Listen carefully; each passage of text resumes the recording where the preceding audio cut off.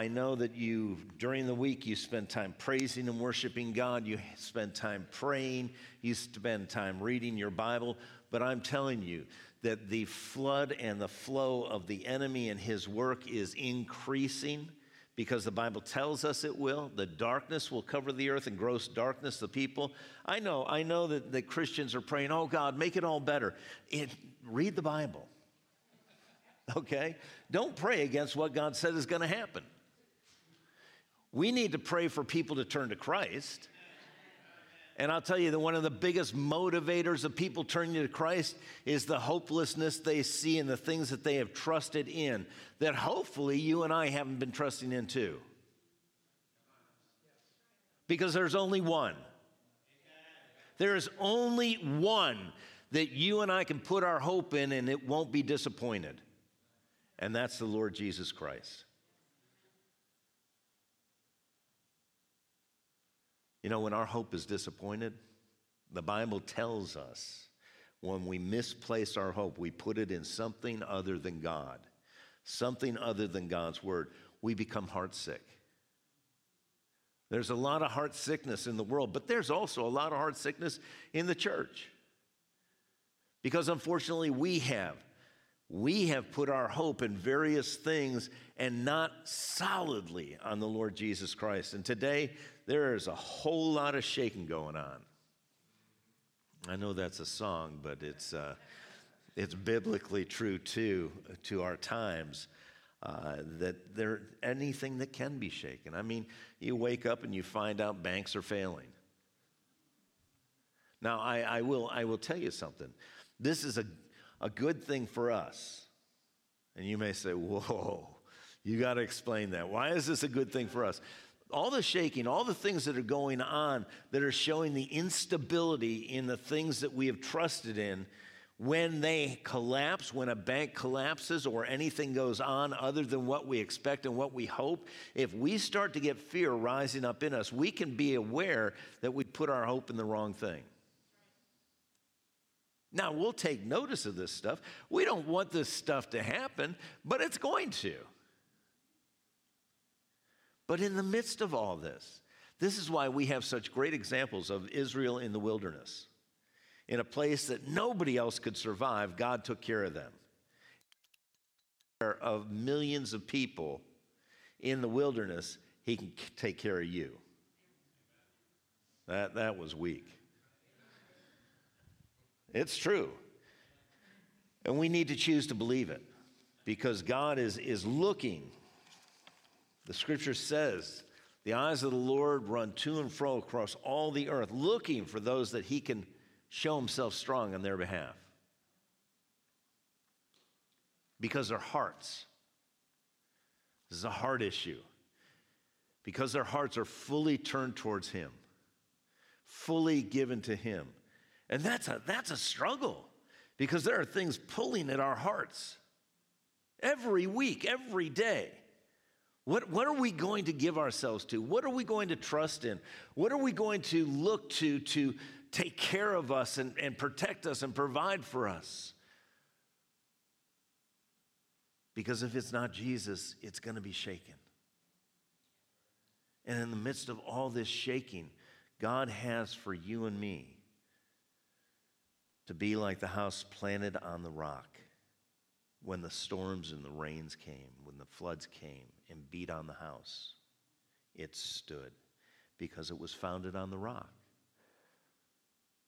The rock of God's word, the rock of the Lord. You'll be rock solid. And I'm telling you right now, we need to be rock solid in the days we're living in. Amen? And the beginning of that, to be rock solid, is the fear of the Lord. When we come to that place of really fearing the Lord, and when we talk about fear, there's a different understanding. It's not a terror, but there is an uncertainty. There is an uneasiness in the fear of the Lord, but we haven't gotten to that yet. We have been going over what the fear of the Lord is and how it affects us, and I just want to read some quotes about the fear of the Lord. John Witherspoon said, "The fear of God is the great antidote against the fear of man. Another quote is, the fear of men weakens us, the fear of God strengthens us. How does it strengthen us? It strengthens us because when we fear God, when we have this preeminent adoration and awe of God, when we place him first in our priorities and in our values and what influences us, what's allowed to influence us is God before anything else.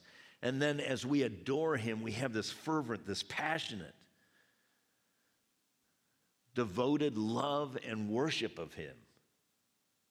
Before anything else, before we're devoted or loving to anything or anyone else, it's God. And that, as we become intimate with God, intertwined with God, there is a stability that comes to our lives that no matter what bank fails, no matter what happens, no matter what flood, what earthquake, we have a stability and a strength because we are connected with God more fully than anything or anyone else.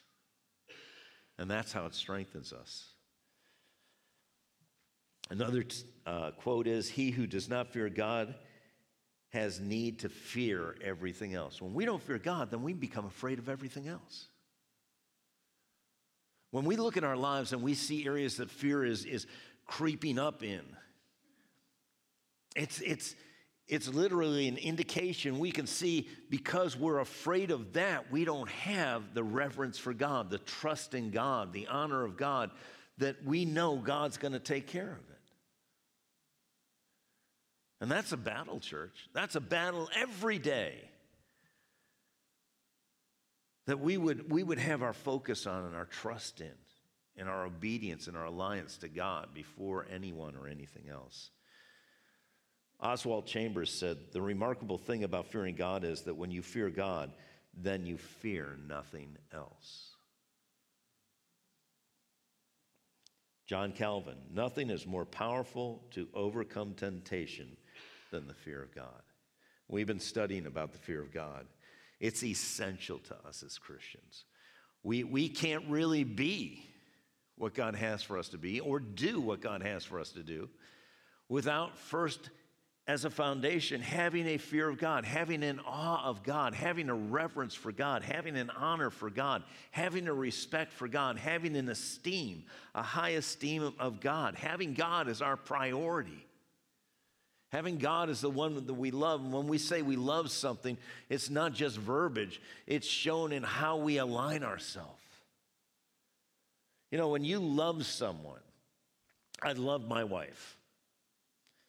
And one of the things that happened because I love my wife, I go shopping. I do. Now, before Debbie was part of my life, I didn't do shopping. I did hunting. Not in the fields, in the malls. All right? So I knew what I was going out for. I would track it down, I would trap it, and I would bring it home. When Debbie and I started to date, and after we got married, I did shopping. There was no more going in, getting it, and going. There was going in, looking around. What are we going for, hon? Oh, I'm just looking. Feeling things. Oh, that's nice. Oh, yeah, it's nice, honey. We going to get anything? I don't know. I'm just looking. And I learned how to look. Not be like, I can see it all right here. Because I loved her, I wanted to do what she wanted to do. I wanted to be with her. I wanted to value what she valued. My life adjusted. Now, don't be hitting anybody next to you because of this. It's one of those things that if we love God, and he's the most important one in our lives, he has the preeminence, he is the top priority, the greatest value, and the greatest influence in our life, then we're going to make an adjustment. Guess what? God doesn't adjust. And we ought to be happy about that. Sometimes we wish God would do what we want. I'm going to help you understand something. When was the last time you did what you wanted and it didn't turn out well? It wasn't too long ago. All right. And that's why we don't want God to do what we want. We're going to want God to do what he wants, because what he wants is best, and it's perfect, and it's right, and it's life-giving. And that's why we have to adjust to him all the time. This whole life here, it's about adjustment of us to God, leaving the things of our past, the things that we used to do, the way we used to think, the way we used to talk, the way we used to act, and begin to be like God, to think like God. We're never going to be like God, but we can emulate God. The Bible says, be imitators of God. And we need to adjust, and we do that because we prioritize God above everything. We value God above everything. We allow God to influence us and not all the things that used to influence us, because they're not important to us anymore. We have this passionate, fervent, devoted love and worship of God. We love and worship God before we love and worship anything else, because we do. I hear people say, I love ice cream. Okay. You say you love God and you love ice cream. Which comes first? Yeah, obviously God. But it's confusing. And we worship things. Now, we don't go out and stand before, whatever, the new car and raise our hands and sing to it. But I'll tell you, we put so much attention,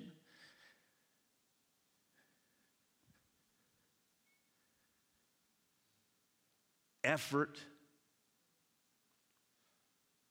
consideration, inspection to that piece of metal that may get you somewhere and give you some notoriety. But it's fallen apart from the day it was created. It's going downward, and God is always going upward. Why would we worship something that's declining instead of someone who is ascending?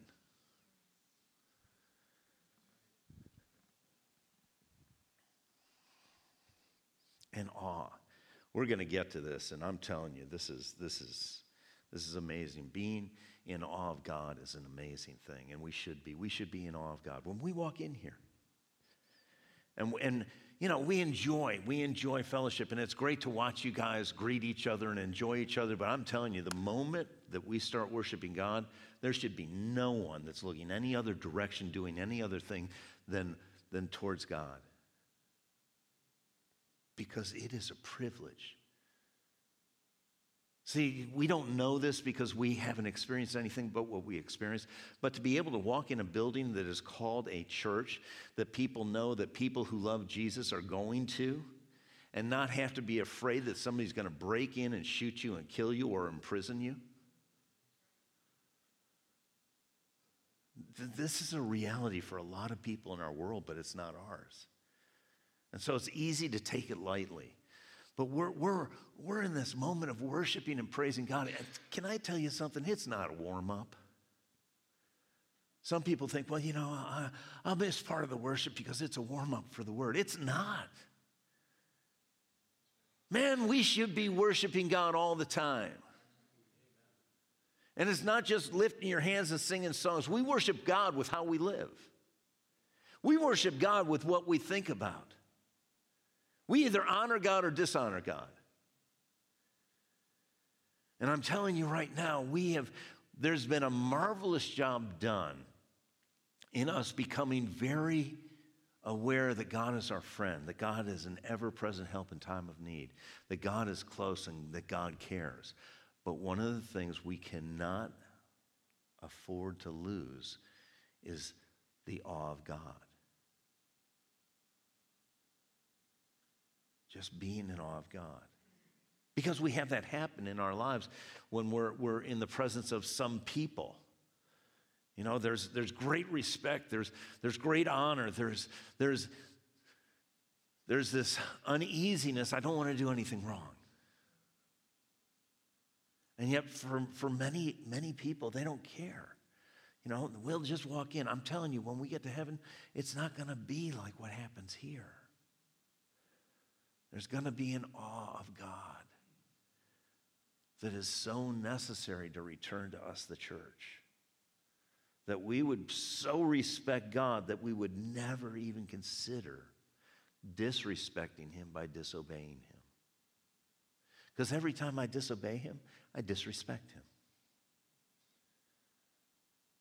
I remove my honor of him to put honor towards something else, respect towards something else, love towards something else, devotion towards something else. And the moment I do that, I diminish his ability to affect my life because he won't force anything on me.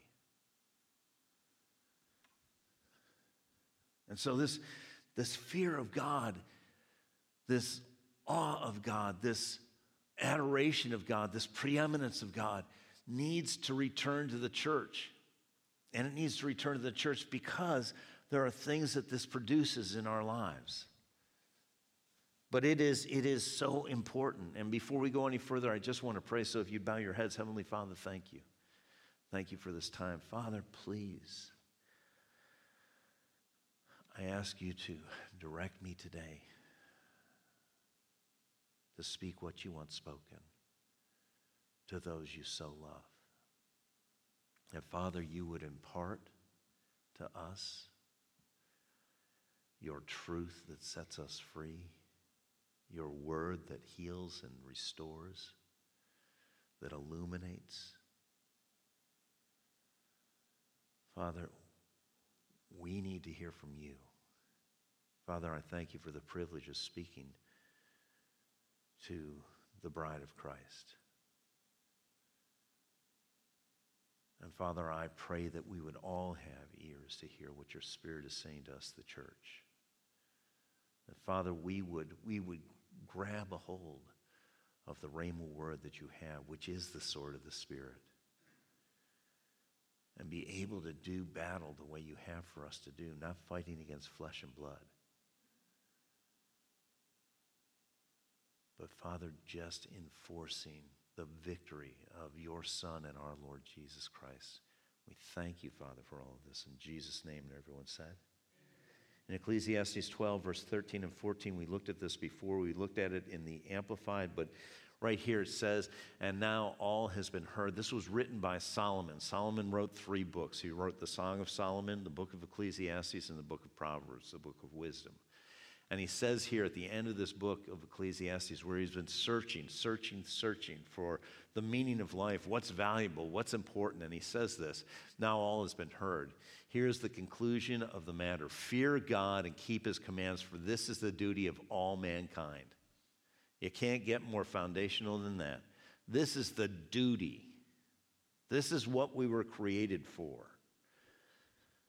To bring honor to God, to show honor for God, to reverence him, to be in awe of him, to be in love with him, to worship him, to value him, to prioritize him above all. You know, there's not going to be anything in heaven that's going to take our attention off God.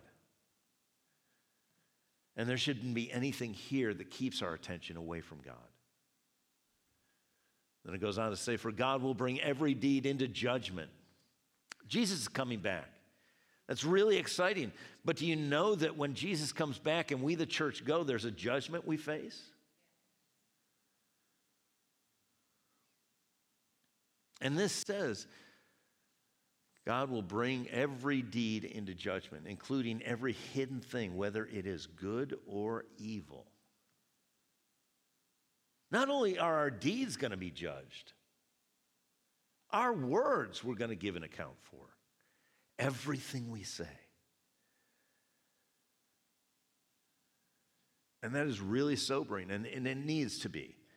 This needs to be an aha moment of, oh my gosh. You know, when 1999, December of 1999, people were getting serious and sober about, oh my gosh, you know, 2000 is coming. And some people were saying Jesus was coming back then. Other people were terrified of what was going to happen with all the computers and electronics and things like that. And you know what happened? people showed what was really going on inside them, who they were really trusting in. The Bible says some trust in chariots and some in horses, but we will trust in the name of the Lord our God. And when it says the name, it means his character, who he is. When we call him Jehovah Rapha, he is our healer.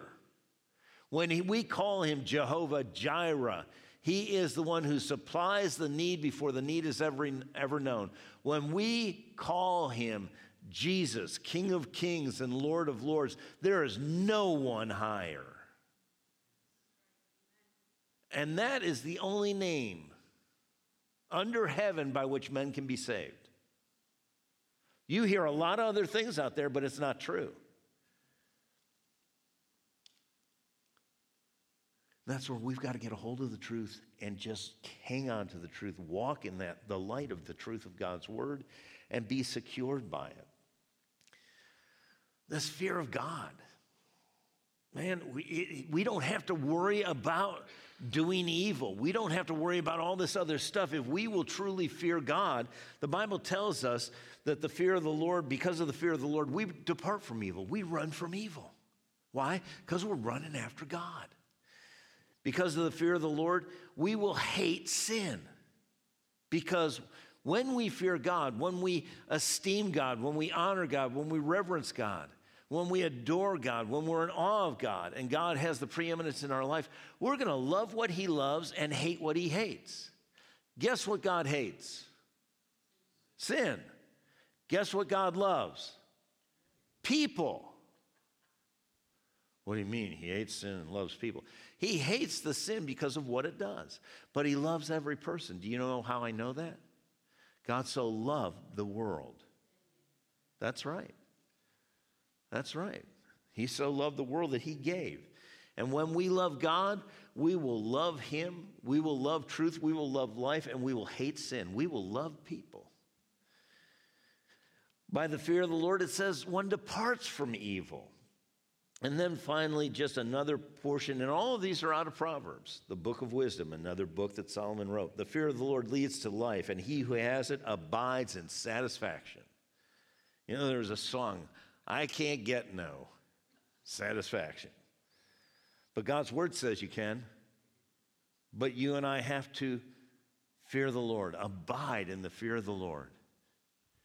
Then there's a satisfaction, there's a fulfillment, there is a just a sense of, oh, this is where I need to be. This is where I need to be. In Revelation, the last book of the Bible that most people freak themselves out over because they don't understand. It's the revelation of Jesus. It's a victory. It's not a scary book. It's a book of preparation to understand what's ahead and who it's for.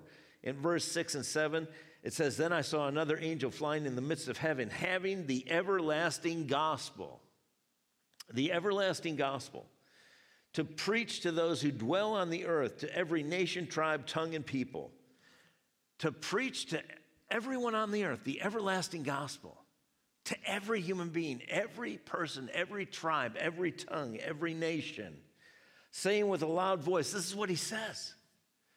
Fear God and give to him, give glory to him, for the hour of judgment has come. And worship him, who made heaven, earth, the sea, and the springs of water. Give glory to God. Fear God. Worship him.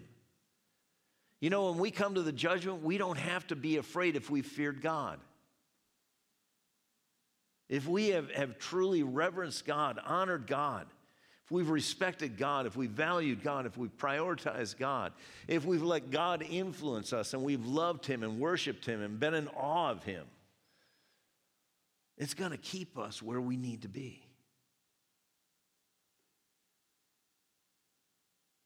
And yes, don't ever lose the fact that God cares so much about you individually. And that you can come anytime to him. But the moment we start coming to him and saying, hey, big guy, no, I hear this. Oh, the big guy upstairs. You know what? That's a disrespect.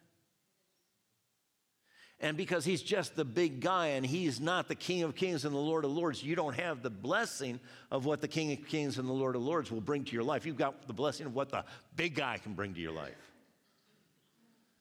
And I can guarantee this. When we're in heaven, nobody's going to say, hey, big guy. That's not going to happen. And we're practicing for heaven. Heaven needs to invade earth.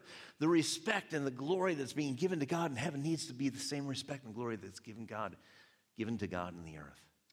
And I'm telling you, the people that don't know God can't give it. But the people that do know God should give it. And that's where there's a change that needs to happen in all of our lives. And we've been learning about this. We've been learning about the fact that we need to fear God, because the fear of God brings unity.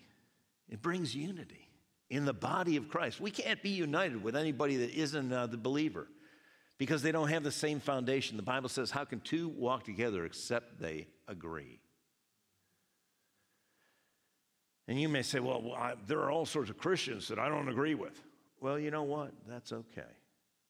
But you and I have to learn how to disagree agreeably.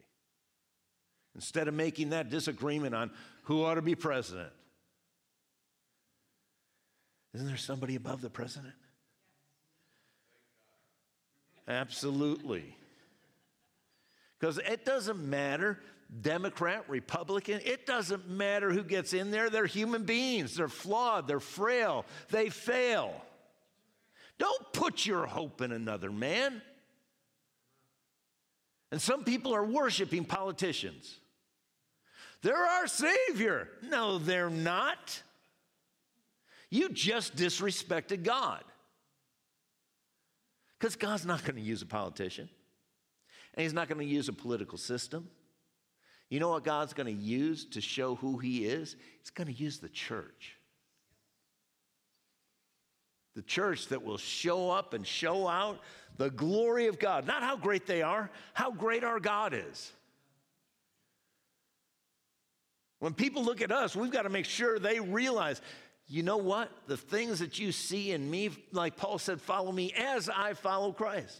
This is about Christ in us that's the hope of glory. Every one of us needs to be reaching out, and when we reach out to others, we're always pointing up to heaven.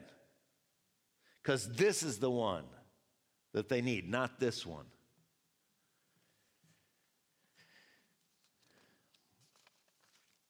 Would you just, I've gotten way out of alignment, but Cheryl, thank you so much for being so good to help me up there. I appreciate all you guys, Bob and John, and all the people that are up there.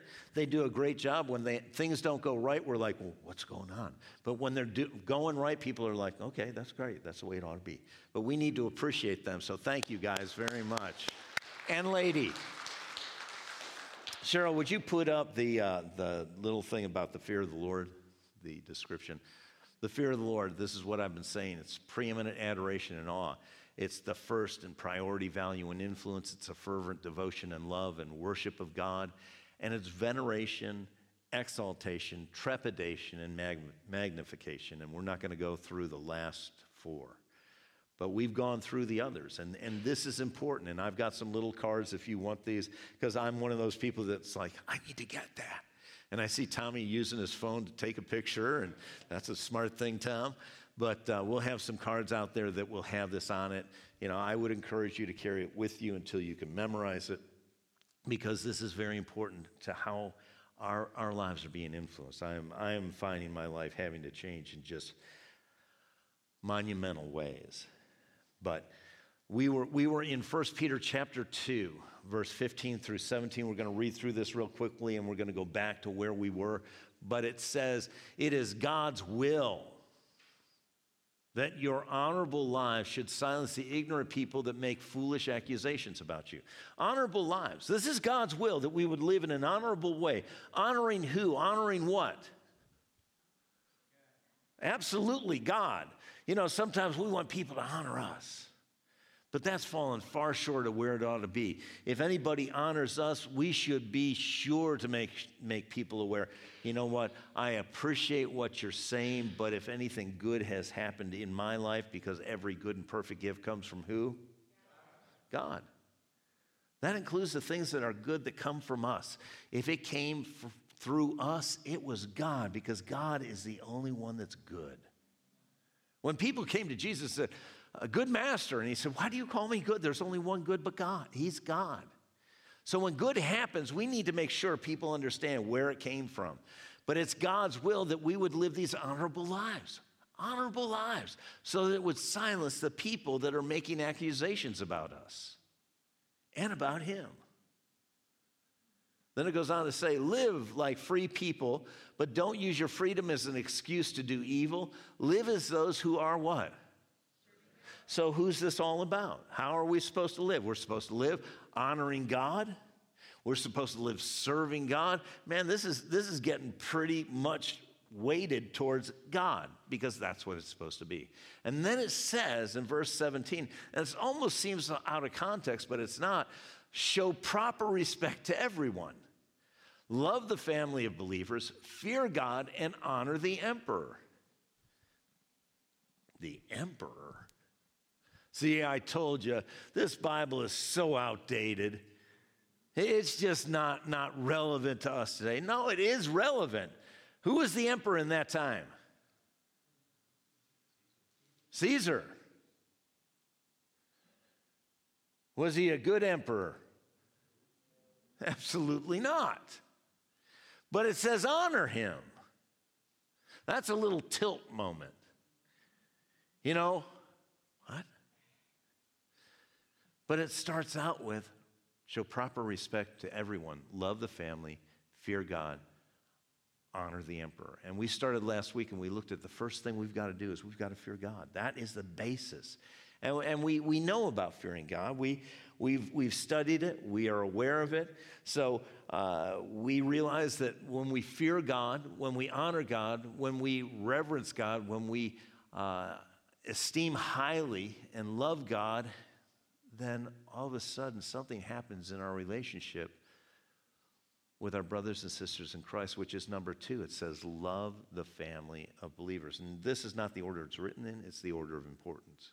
Fearing God is most important. The next thing that ought to happen affecting our brothers and sisters in Christ. Our family members should be the most affected by our salvation, by the influence of God in our lives. They should be the first ones that see how our lives have changed.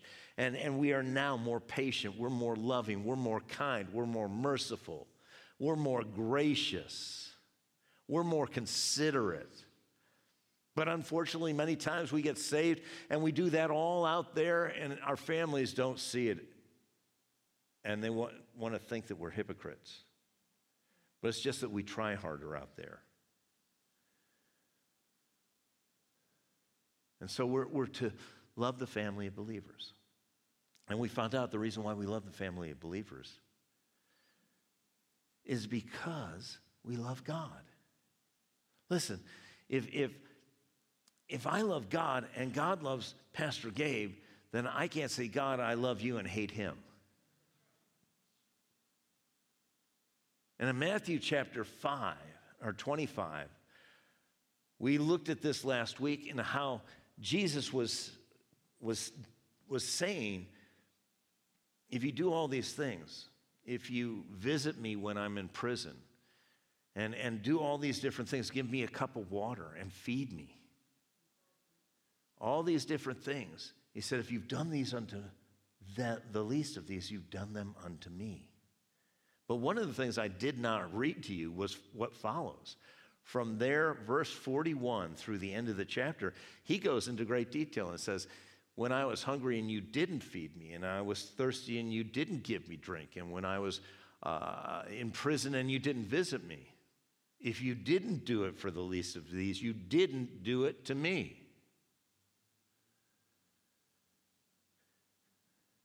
And so when we, in our brothers and sisters in Christ, when we treat them well, Jesus is saying, thank you for treating me well.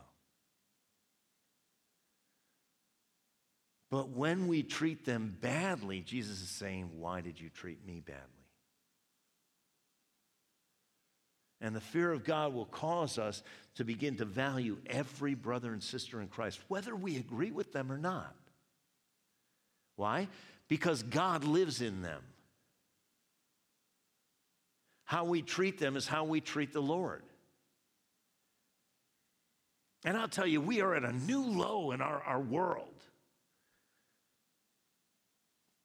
And I don't even know the half of it because I don't go to Facebook or any of those other things because people are so nasty.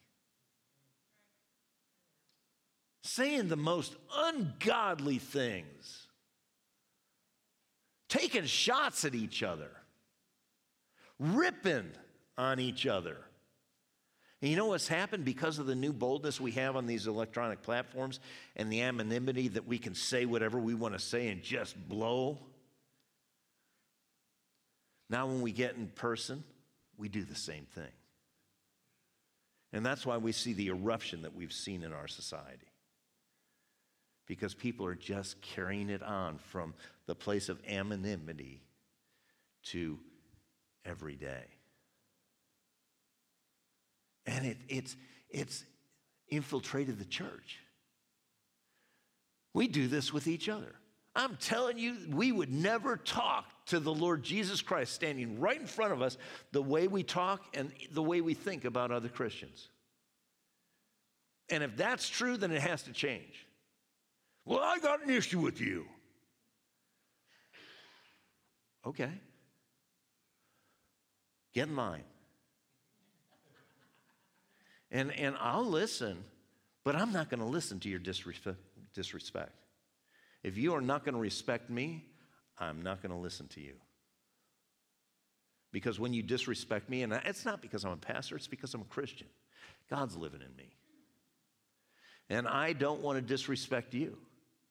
And I'm too afraid that if you disrespect me, I'm going to disrespect you. I'm just being honest. It's hard sometimes. My BC, before Christ days, were, man, you come at me, I'm coming at you double what you came at me with. I'm going to escalate till I can't. Now, I'm not proud of that, but that's something that is below the surface. It's still there, and it wants a way out, but I've got to choose God. And at this point, I still struggle with that. I am not proud of that.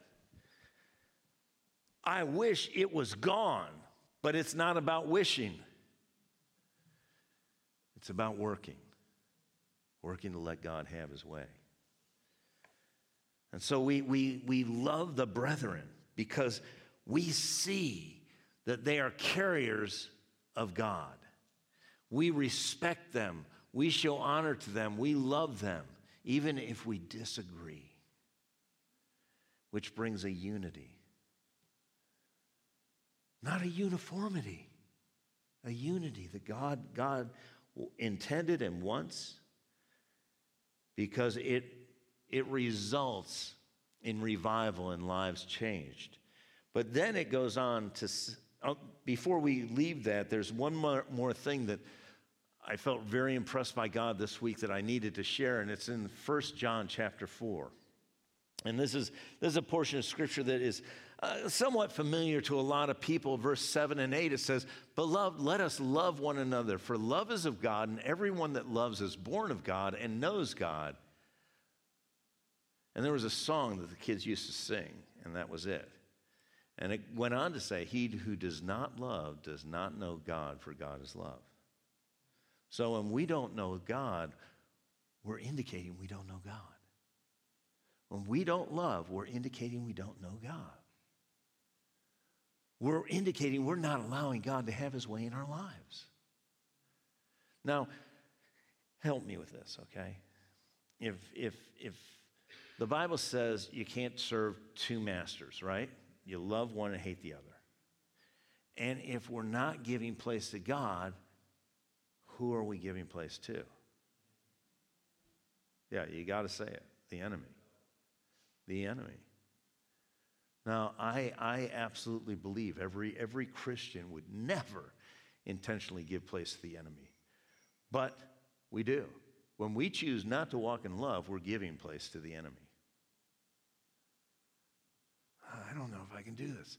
You can't. Whew, I'm off the hook. No, you can't. I can't. In myself, you and yourself. It's not about trying, it's about trusting.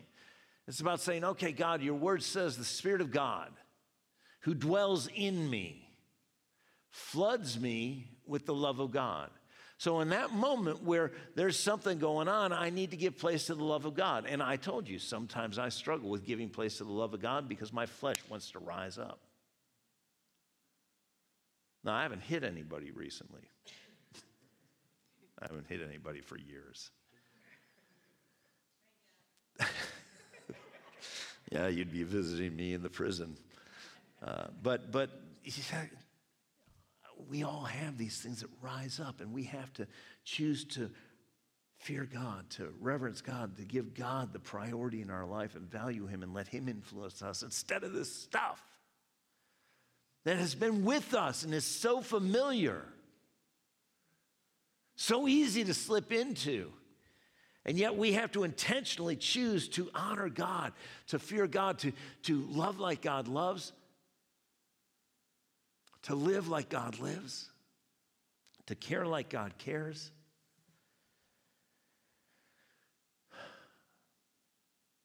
He who does not love does not know God, for God is love. And then in verse 11 and 12, it goes on to say this: Beloved, if God so loved us, we ought to love one another. We ought to love one another. This is talking about our brothers and sisters ought to love one another.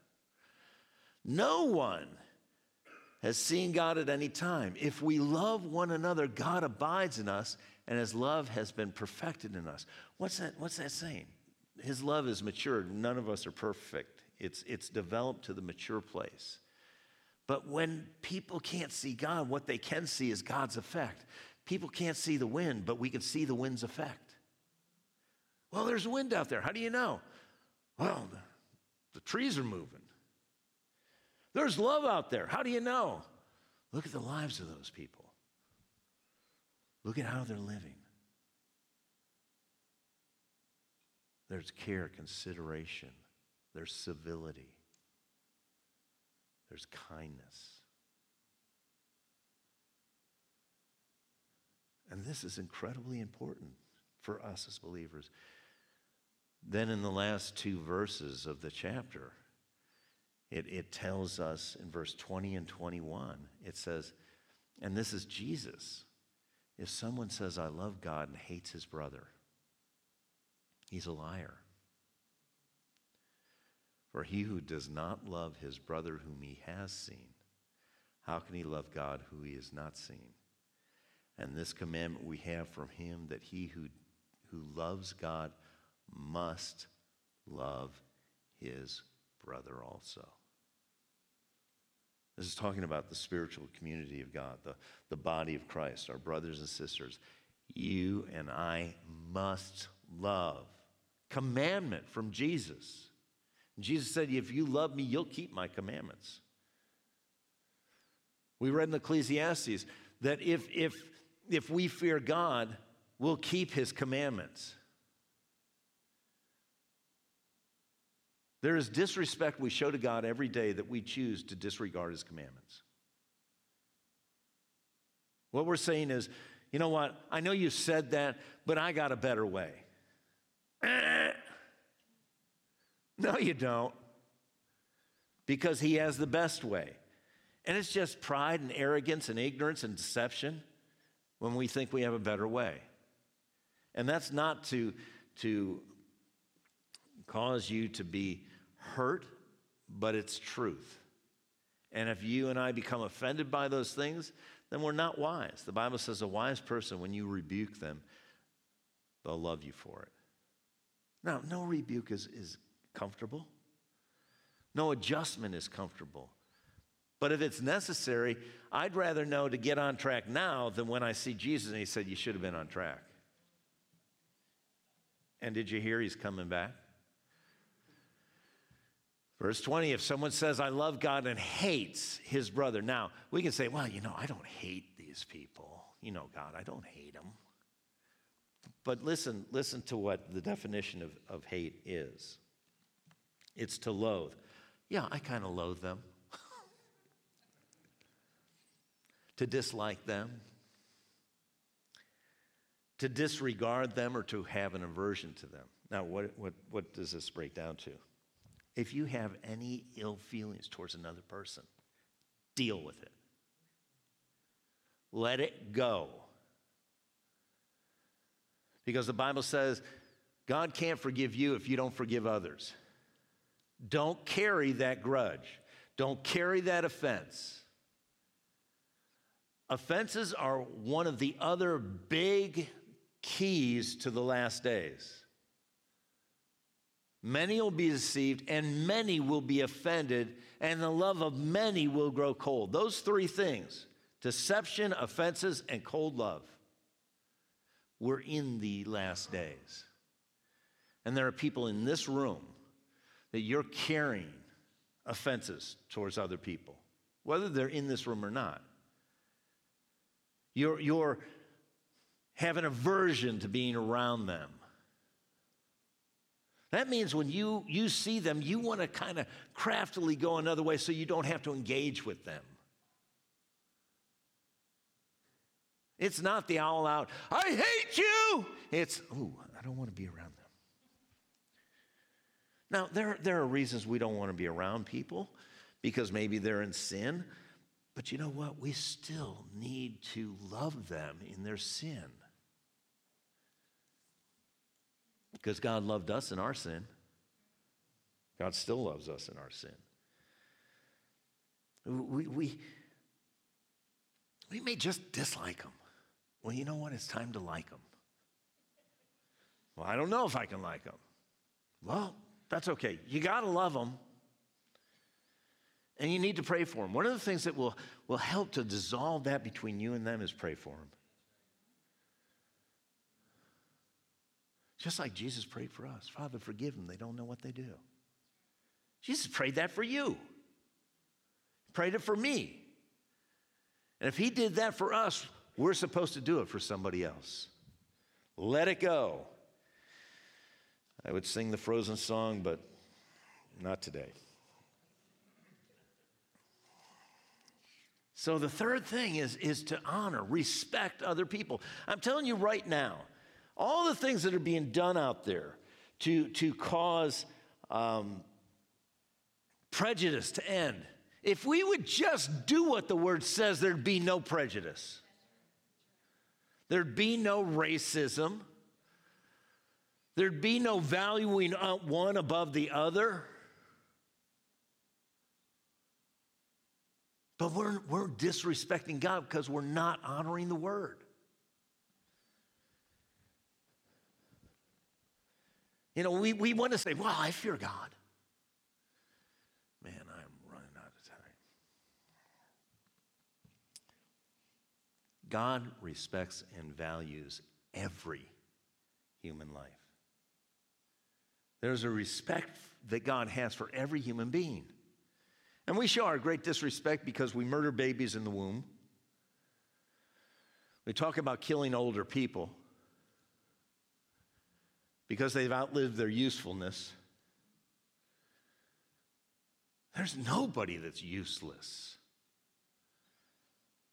when God's involved. In Romans chapter 13, verse 7, in the modern English version says this, render to all what is due them. Taxes to whom taxes. That's coming up, folks. I hope you're ready. Respect to whom respect is due. Fear to whom fear is due. And honor to whom honor is due. So God's word says this is what we're supposed to do. As much as you don't like paying taxes, do it and honor God. Don't cheat. That doesn't honor God.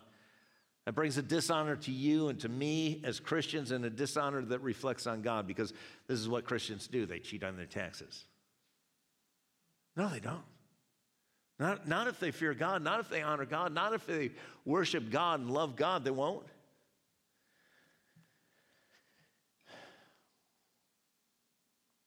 So we're to honor other people. Why?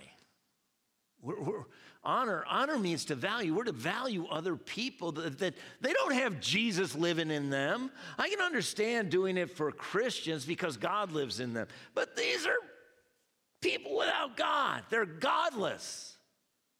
They're sinners. They're doing all sorts of stuff that's offensive to God and to me. God has us here for a purpose. If there was no purpose of us being here, the moment we got saved, we go straight to the throne room of God. We'd be in eternity, and we'd be worshiping God, and we'd be enjoying the eternal life that he has for us.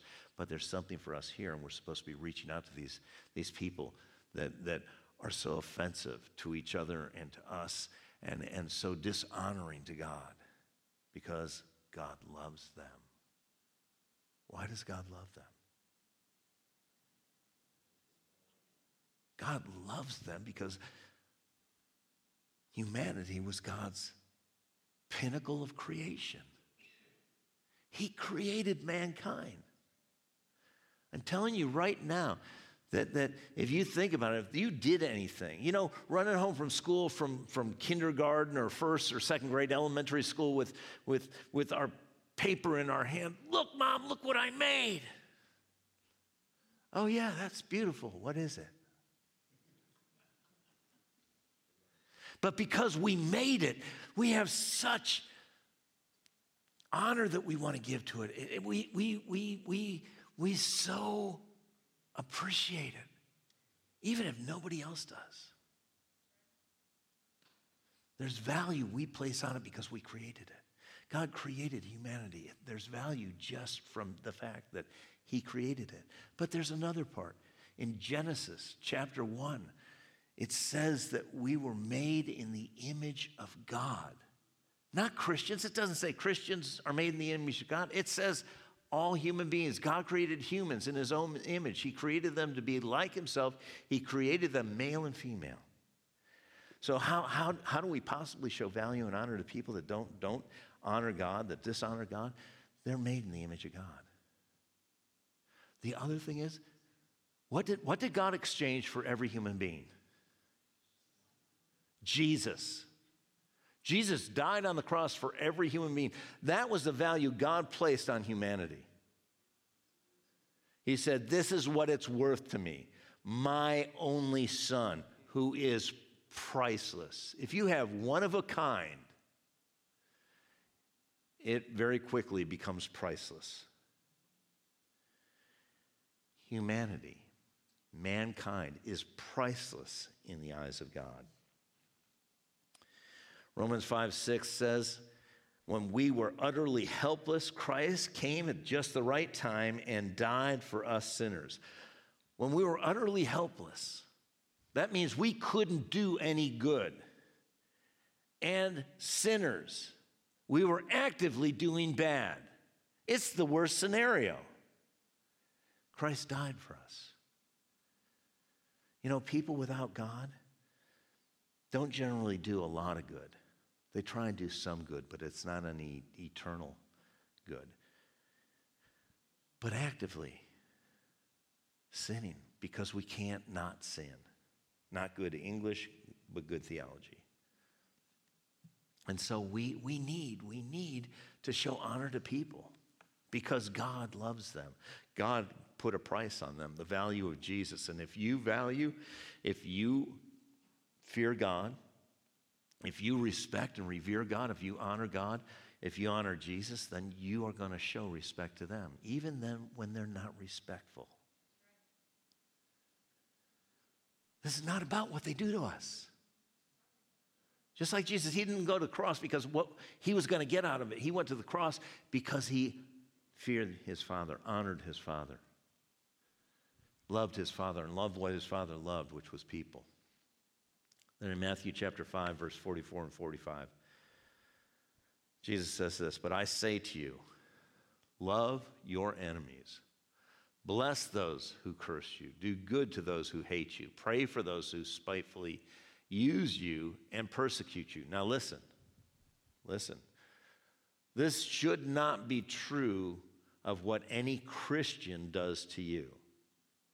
This should not be true of what we do to any other Christian or anybody else.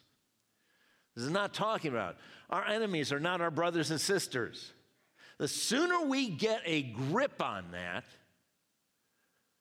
the sooner we're going to be able to start to unite the way God needs us to unite. Our fight isn't against flesh and blood anyways. What's behind what's going on in that person that's so irritating you is the enemy. And you can react to it in the flesh, and when you sow to the flesh, you reap destruction, or you can grow up in Christ and give place to the Spirit of God and reap everlasting life where the fruit of the Spirit comes out instead of all the other garbage that used to come out. Okay. So we're to love our enemies, bless those who curse us, do good to those who hate us, pray for those who spitefully use you and persecute you, so that we would be sons and daughters of the Most High God. Sons and daughters. It says sons, but sons and daughters of your Father in heaven. That's how they know we're His. Now, the last thing, and I'm sorry, I need to just share this with you quickly, and then we'll pray and you can get going, but Book of Jonah. How many of you have heard of Jonah? You know Jonah. You know the story. He was eaten by a fish, but do you know why? It's because God, the word of the Lord, came to Jonah and said to Jonah, go to Nineveh and preach to all their ungodliness. And Jonah got up when God spoke to him and took off to go to, anybody know the name of the place? Tarshish. All right, Tarshish was known in that time by the Hebrews as the ends of the earth. He was running away from God. That's what it says. He was running from the presence of God. How foolish, right? He's already in trouble. And so as he's going on the ship hits a storm, and they cast lots to try and find out who's the cause of this. They find out it's Jonah. And Jonah says this, I'm a Hebrew and I fear God. Look it up, chapter 1, verse 9. I'm a Hebrew and I fear God. No, he's saying that. That's what he thinks. But what he's done is not fear God. He's not been obedient. And he's running from God, disrespecting him. And so he gets swallowed by the fish, and he repents in the fish, and the fish vomits him up on the shore. I can't imagine what that would look like. And the word of the Lord comes to him a second time. And so he's obedient. He goes to Nineveh. He preaches repentance to them. They repent. And Jonah has a pity party. Jonah is mad at God. And the reason why?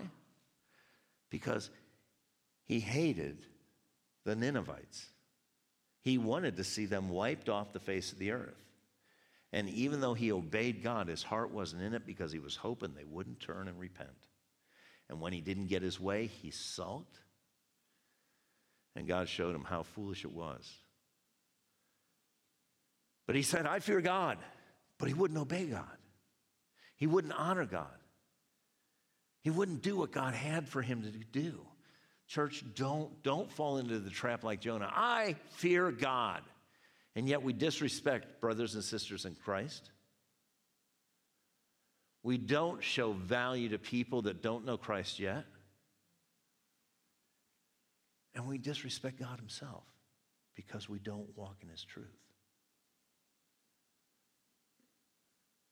This is incredibly important to where God is taking the church. But I want you to know right now, not everybody who calls themselves a Christian is a Christian. Not everyone who thinks they are followers of Christ are actually followers of Christ. That Jesus said there's going to come a time where people are going to say to me, Lord, Lord, didn't we do this or that or the other thing? And he's going to say, depart from me, you workers of iniquity. I never knew you. This is a time to get really serious. You may say, well, I didn't come to church to be serious. I came to church to be entertained. That's over. It's too late to be entertained. This isn't about us getting what we want. It's about getting what we need. Because the hour is late, the world is dark, and Jesus is coming. And we are the instrument that God is going to use if we will allow ourselves to be in that place that God has for us to be used to see the greatest harvest of souls in all history. Like every head bowed, every eye closed. Father, I thank you for today. Father, the things that I didn't say, Father, bring to each one of us what we need. And Father, anything that I said that shouldn't have been said, Lord, just take it. But Father, the things that I have been able to be obedient to you in, seal it to our hearts. Help us not let go of your truth. Help us to recognize our need and the world's need for us to fear you, to honor you, to respect you, to trust you, to obey you, to be in awe of you. Because, Father, if we aren't in awe of you, the world will never be in awe of you. And you are an awesome God. You are great and mighty and magnificent, beyond comprehension. And we're so grateful that you love us and will come so close and live in us. But Father, help us never to lose our fear, our awe of you. And if we haven't had it, help us learn it. Thank you, Father. Thank you, Father. Thank you for the working of your Spirit in our lives, in our spirit, in our soul, and even in our body.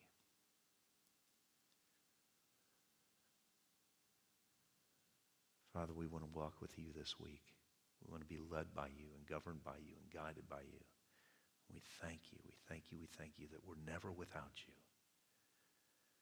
Help us to be always aware of your presence and always obedient. We thank you and we love you. In Jesus' name, and everyone said,